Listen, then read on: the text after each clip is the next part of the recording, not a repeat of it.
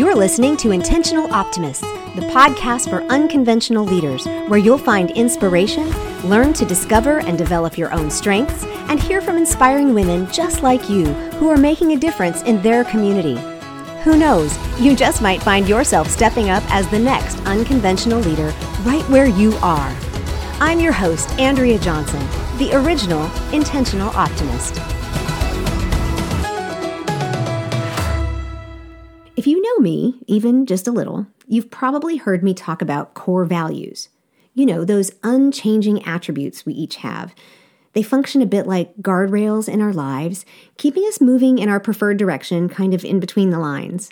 I've shared many times that my number one core value is community. And by that, I mean a feeling of fellowship with others as a result of sharing common attitudes, interests, and goals, which is, coincidentally, one of the dictionary definitions of the word. Now, my last two guests have both highlighted the need for connection and networking, which I can't help but see as a means to grow community. So I'd like to share some reasons that I think community is both vital to our ability to flourish and achievable. But let me start with just a little bit of background. My parents were missionaries. We lived in Seoul, South Korea, and we arrived there on May 18th, 1974. I was nearly 8 years old, and gosh, it's so interesting to me, the things that I remember and the things that I don't. Now, I know that my mind idealizes certain memories, but somehow it no longer matters to me that much. I just recognize it and I allow it. Now, my memories of Daejeon Beach, or what I usually call the beach, is an entire subset of those memories. For those of us raised in that missionary world, Daejeon Beach is remembered as a rest and recreation place, but most of all, community. It's a small strip of land about halfway down the west coast of South Korea, and the Daejeon Beach Association, which was made up mostly of missionary families, leased it from the Korean government for some arbitrary number like 76 or 99 years. The cabins there were small, many had no more than 1 or 2 tiny bedrooms, and none had hot water or phones. By the time we arrived in 1974, they pretty much all had electricity, though. Now, it wasn't uncommon for the women and children to head down or up, depending on where you were in the peninsula, to the beach as early as mid-June and not return to their respective cities until mid-August, partially because much of the work would stop in the heat of the summer and it was a really safe place for us to go. Therefore, summer quickly became synonymous with the beach. What we created was a full, thriving mini-economy, an international community where the U.S. Mid-Atlantic or New England leisure culture permeated the Asian pines, shell-based sand, and rocky hillside. Y'all, it's inexplicable. What I found there, however, was a place to be me. A place where the things we had in common were more important than what we didn't. And we voluntarily banded together in our own little third culture haven every summer. No, it wasn't all peace, love, and butterflies. Yes, kids still did mean things and adults still disagreed. But somehow, the community we built rose above all that normal, everyday noise, leaving all who were blessed to experience it with a kind of awed reverence for a thing that may never be recreated. But why? Well, we were reminded a couple of episodes ago by Michelle Tillis Letterman that all of our happiness is improved through relationships. Everything we want to accomplish can be done better, faster, and easier through our connections and building relationships. And last week, we learned from Kelly Hoey the value of having a network or community around us that can see things in you that you may not be able to see in yourself, and how important it is to have a good mentor and be a good mentor. If these sound like familiar refrains, they should. These principles are the foundation of good community, the type of community that is intentional, purposeful, and designed to help you grow. Now, for the sake of time, I'm not going to go into all the different types of communities, but they can be centered around religious affiliations, sports, hobbies, demographics, heritage. But I'd like to look at how community is vital to your flourishing and achievable in both your personal community or your friend group, and a structured or professional community. So why is community vital to your flourishing? Well, just as a reminder, flourishing is creating an atmosphere and an environment that is conducive to vigorous growth. Now, our personal communities, like your friend group, are voluntary, which is actually pretty cool. We gravitate to those with whom we share common attitudes, beliefs, and goals, and that gives us a sense of calm. Just knowing we're surrounded by those with whom we're less likely to experience conflict helps us settle and kind of let our guard down. And inside these communities, we're accepted for who we are, and we're celebrated and lifted up. Now, when we are intentionally in community for a specific purpose, like professional organizations or common cause organizations, it provides a supportive environment or atmosphere where we have a shared camaraderie. We all know we're on the same journey. And as the definition suggested, it provides a feeling of fellowship or friendly association. Community can also provide a sense of safety, a figurative or literal barrier to threat or harm, and social justice type communities come to mind with this one. Now, community also promotes some really good things in us. It promotes a sense of belonging, helps us see we're part of a bigger picture, maybe see things from a different perspective, see the forest instead of just the trees. It also gives us a better understanding of who we are. Remember, they can see things in us that we don't necessarily see, which helps us grow.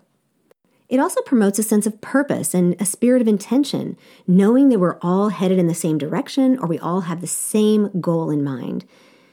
And it also promotes a spirit of altruism or generosity when we band together for the greater good.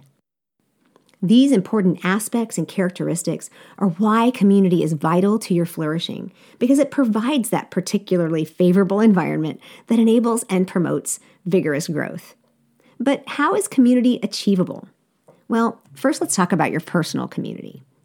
You and I can intentionally create that supportive community that we need, one that ebbs and flows with our life circumstances, career choices, and level of personal growth. This is what both Michelle and Kelly were talking about. They call it creating connections or networking. I call it building community. The nice thing is that there is no limit to this type of community, other than your willingness to make the effort. Because I don't think that anyone is saying there's no effort involved. However, the benefits far outweigh whatever effort is expended for sure. It can be as simple as asking someone for a LinkedIn connection or striking up a conversation with the other parents at the weekly soccer game. I've had both of those scenarios create new people within my own personal community that I'm in touch with years later. But this is also where living the tenets of intentional optimism creates proactive and positive ways to do this without thinking, okay, now I've got to go and create connections, right? Okay, for instance, when I'm living optimistically, I live in hopeful anticipation of meeting new people each day that I can both add value to and receive value from. When I live with presence, I seek for the good and beauty in others with kindness and generosity, knowing that others will be drawn to that attitude. Those are definitely the people I want in my community. When I live energetically, I'm focused on people rather than things, and I share my joy and creativity without reservation. I mean, who's not attracted to that? When I live courageously, I share my vision, inviting others to follow, understanding that sometimes I'll walk a more solitary path, and that's okay.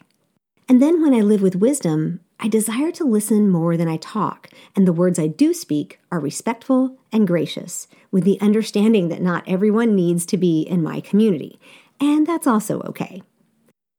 When I live with intentionality, I set accomplishable goals and plans to engage with people who will help me grow.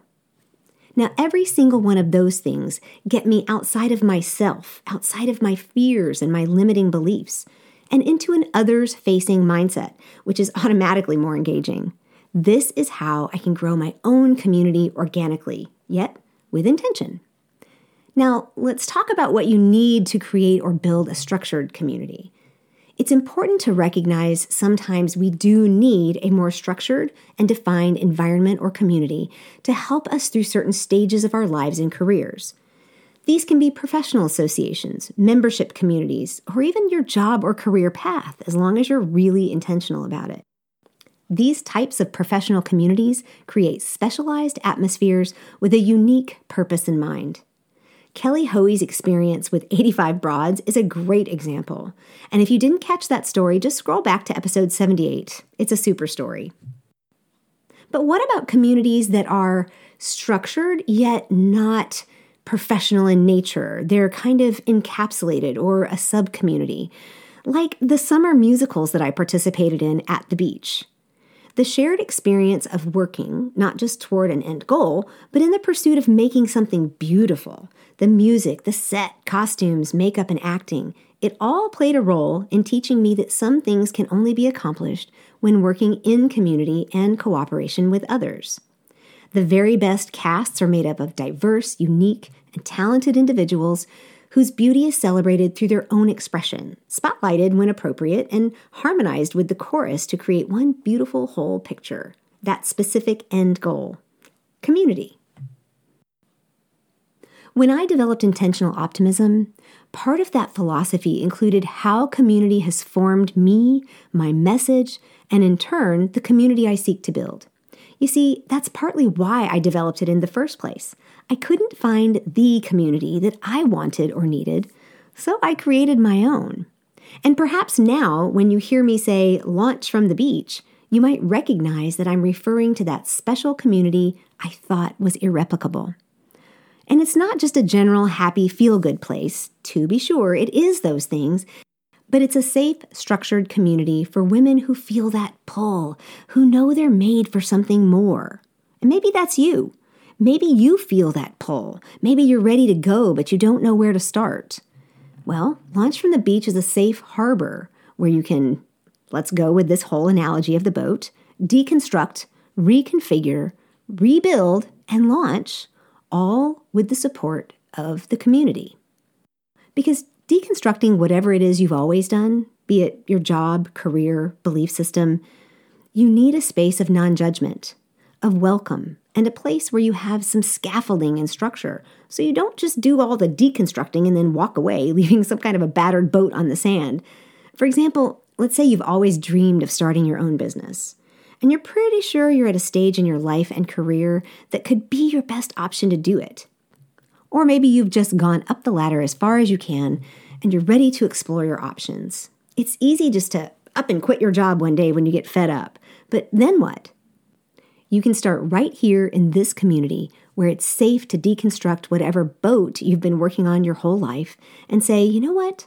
I'm going to reconstruct in this safe place with people who will give me good ideas, encouragement, and I'm going to start with the smallest goals I have, which might just be to show up every week.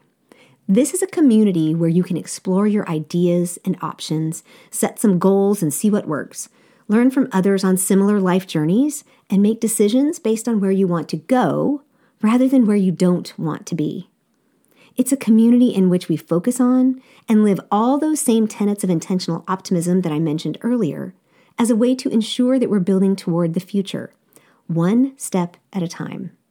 Sometimes you just need to accomplish one or two small things each week in order to build your confidence muscle, which will then open the door to bigger and bigger things. So building and achieving community is an intentional practice, and I encourage you to set your intention on finding and building community personally. And if you need a structured place to find welcome, shared attitudes, and fellowship, you can book a free 30-minute consultation and we'll strategize for your future. And maybe see if Launch from the Beach might be that community for you. All my contact information is in the show notes, and I can't wait to hear from you and all about your community. Until next time. Hey, thanks for spending your precious time with us today. If you love this podcast and find it to be uplifting and helpful, follow us or subscribe, then please take a moment and leave a review and one of those amazing 5-star ratings. You can also snap a screenshot right where you listen, share it to social media, and tag me. This helps others find us and will have an even bigger impact. If you're curious what it would be like to work more closely with me, or to step up as an unconventional leader yourself, schedule a free discovery session and we'll chat. But maybe you're an entrepreneur looking for a support team. I'd like to personally invite you into my collaborative community, Launch from the Beach. It could be just what you're looking for. All of my contact information and all the links are included in the show notes. And don't forget, you can always connect with other intentional optimists in our Facebook community. You can follow my Facebook or Instagram page, or even connect with me on LinkedIn. Additionally, I invite you to subscribe to my newsletter, Optimistic Living. It's good stuff delivered straight to your inbox on a not-so-strict schedule, but always from the heart. Remember, unconventional leaders lead at every level, in any area, using their unique gifts. And you, my friend, are a leader. You are the future of leadership and the role models for future generations. Until next time.